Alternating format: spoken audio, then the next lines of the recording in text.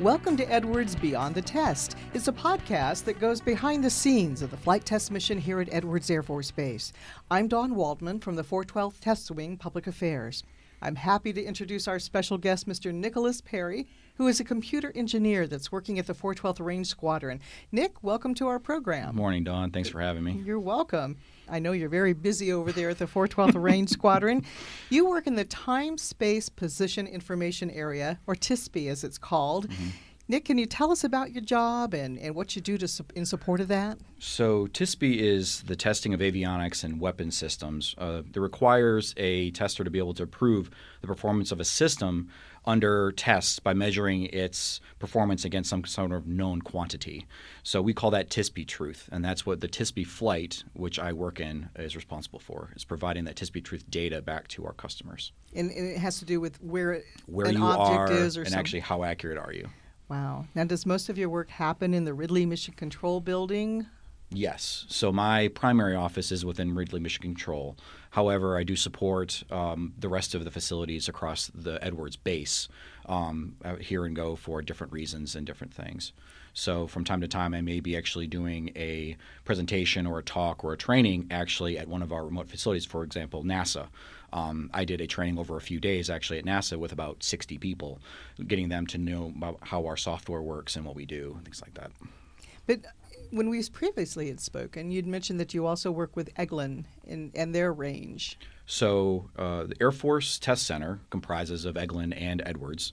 So as part of that, we are responsible for within also the Air Force Material Command for processing and doing Air Force tests. So as Eglin, most people would know, is a big water area that's got a lot of space to be able to do a lot of stuff. And we are obviously in the desert, very encapsulated by land. So we do a lot of partnerships under the Air Force Test Center kind of plan. Okay. Well, speaking of tests, can you name some of the programs that you've worked on that our listeners might be familiar with? So without going to prison, so if you looked up online, you could see that Edwards is home to a number of programs from the old tried and true B-52 bombers to the F-16 fighter jets, the F-22 Raptors, and the F-35 Joint Strike Fighter, which is currently here. Ridley Mission Control and the range that we work with is responsible for supporting all of the programs and all the residents on Edwards in one way or the other. So we sort of touch everybody who is here in one way or the other. Whether or not if you are even a commercial, Boeing has come in and done Dreamliner tests because we have a huge runway. And a number of programs, BMW comes in because they have a lot of space. They can do a lot of other things. So companies have the ability to come in and use our facilities because of where we're situated. And we sort of support anybody. Even Mojave has a lot of obviously the new sort of commercial plans for like Stratolaunch and Virgin Galactic and things like that. So we do partner with anybody who's obviously within earshot of us here. So that is exciting. Yes. And it's got to be really rewarding, especially knowing that you're working in support of the warfighter too. Yes. Does that add more importance to your mission as you think about that? It definitely hits home a little bit more often when you can put a face on a number of people. I would say that obviously in the years that I've been here, we've lost a few pilots. Flight test is obviously inherently dangerous. You are doing the unknown, and to be able to put a face on somebody to make sure that they have the opportunity to go home to their family, that people, friends of my own and those who have been deployed overseas have a better chance of coming home to their own families and spending more time. Maybe it's a firstborn. Maybe it's something else. I mean, there's brothers, sisters, fathers, daughters, all kinds of people are here and also deployed overseas. So doing what I can to make sure that they have a better chance is all worth it. Okay, so when we come back, we're going to learn how that last recession and lack of jobs led to a cross-country journey and a new beginning.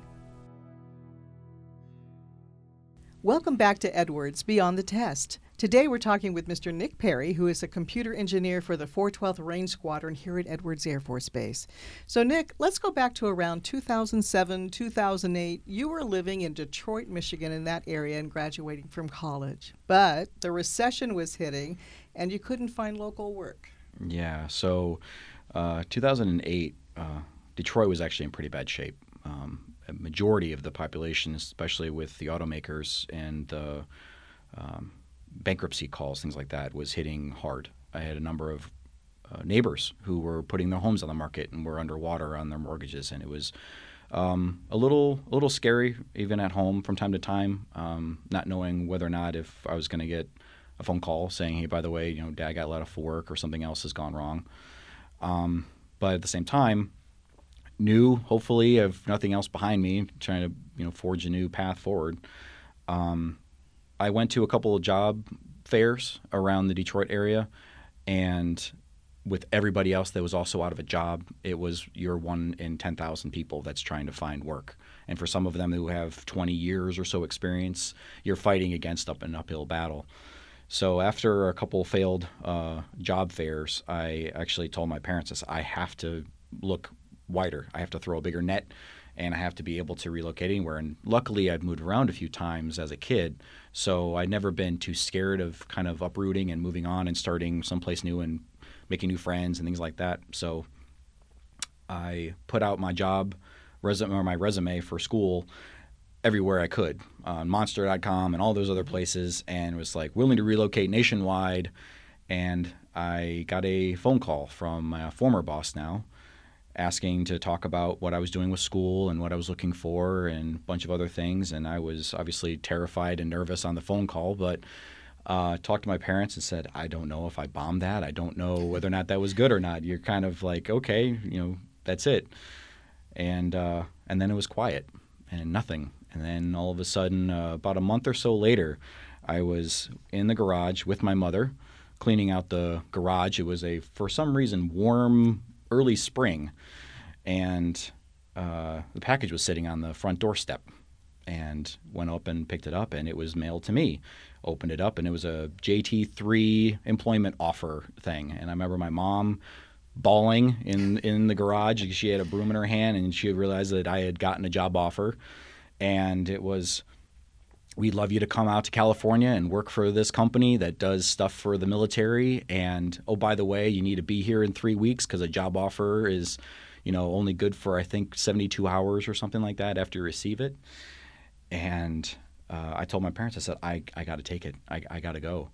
So I called the HR office and told them, yes, I'll take it. And the lady was shocked that I already got it, but I told her, yes, I'll be there. And just this is the start. I'm moving. I'm gone. So that was kind of bittersweet too, because you're very close to your family. Yes. So your dad drove with you to come out here. Yeah. So it was one of those kind of everything that possibly could be going on at the same time. So my sister also, who I'm luckily to be very close with, was pregnant with my niece, and she was just about actually to enter labor days later. So my niece was born, and we had to deal with that whole thing, and then had to find an apartment and everything else. Drove out to see my niece for the first time. Got to hold her for a day. Spent the night with my sister, and the following morning got up, got in a car, drove from her house to Chicago to pick up my father, who was at a business conference in Chicago. He ran into a McDonald's to change out of his business suit into a set of jeans and a sweatshirt, threw the rest of his stuff and locked his car at the office. We jumped in my very old car and drove across the country together, and actually even through a snowstorm in Colorado. It was late February, and we caught in a mini blizzard in the mountains going through the Rockies, and got to Vegas finally after realizing we needed to stop probably and sleep. Slept in a hotel for a few hours, and then got up the following 6 a.m. or something like that and made the final trek into Antelope Valley. Wow. So going from an expected career with the Big Three automakers to working for the Air Force in flight test. We'll talk about that in a moment. Welcome back to Edwards Beyond the Test. Today we're talking with Mr. Nick Perry, a computer engineer with the 412th Range Squadron. So when you arrived to work at Edwards 10 years ago, what did you find yourself in the midst of? It was a lot. Getting out here and kind of absorbing everything that was going on was definitely a shock. And shortly after I got here, I found out that there was going to be the big air show back in '09, which I had never been to a big air show like that before. So we were talking, all right, we're going to this air show. This is going to be a big blowout. And actually, a few months later after I arrived here, so that was probably midsummer or so of '09, I received a phone call from my father that he had been diagnosed with cancer. So that's a tough call to get. that was heartbreaking. I didn't know if I could drive home. Unfortunately, since I can't have my phone at work, I get some of those messages at the end of my day. I get my phone and I go check my voicemails and see what I've missed during the day. I get a phone call from my father saying that they found something when he was going in for a regular checkup, and I nearly collapsed to the ground outside of my building because there is that I left, and now I've maybe missed the chance for that last little time with my father, which is, kind of terrifying. My dad, though, made me a promise that he was going to go through this and he was going to make it, and that he was going to be there at the air show, and that was his promise he made to me. And sure enough, that October, my father, one of our best friends who I consider an uncle at this point in time, Jim, and my uncle Dave brought him out here, whether or not he was going to be happy or not, in pain or whatever it is, and they brought him out here, and we went to that air show, and we sat out underneath that B-52 tail watching planes flying by, and I had a blast and an amazing experience. There was 200 and some thousand people here or we something. Had a crowd. It was yes. ridiculous. So, but let's fast forward. Dad's doing better. Yes, Dad's still here. And he's coming out for the 2020 air show? Yeah, next year again. So another decade we've had. So this is going to be a big one, I hope. And the return also, they're going to be doing now every other year, looks like, with Fox Field. So that will be really nice to see that there will be a return of public interest also for the Air Force out here. So, Nick, let's fast forward to today. Do you find that there's a new emphasis on forward thinking, innovation, collaboration compared to 10 years ago? Yes, I definitely think there is a drive for people that are willing to sometimes think outside the box. I mean, obviously, it's a cliche, but you need sometimes for people to kind of take you out of what you've been going down the same path for so long, and you want an alternative view. You need a new set of eyes on something to be able to fix a problem sometimes. Like, you can't always see your own problems. So having that sort of collaborative environment is always good. Sometimes it's just an innovative idea of something that you have the hardworking people that built technology 20, 30 years ago that I'm still using. You're like, make the next leg of people that are going to do the same that'll last you for another 30 years. So you want that new blood to kind of come in and step in where it was and say, look, this is what we did before. Can we do it better the next time? And I definitely think that's been a benefit for both myself and a lot of others here.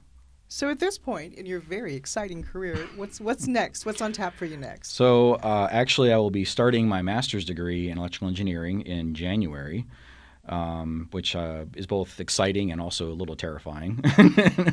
But in hopes of coming across a new idea, a new capability, or be able to help somebody else solve a problem that they've come up with, and hopefully develop or be at least support the next thing that we have to do, or the next maybe it's the next secret thing that comes out maybe 20, 30 years from now. I don't know. Okay. But be part of it. Be fun.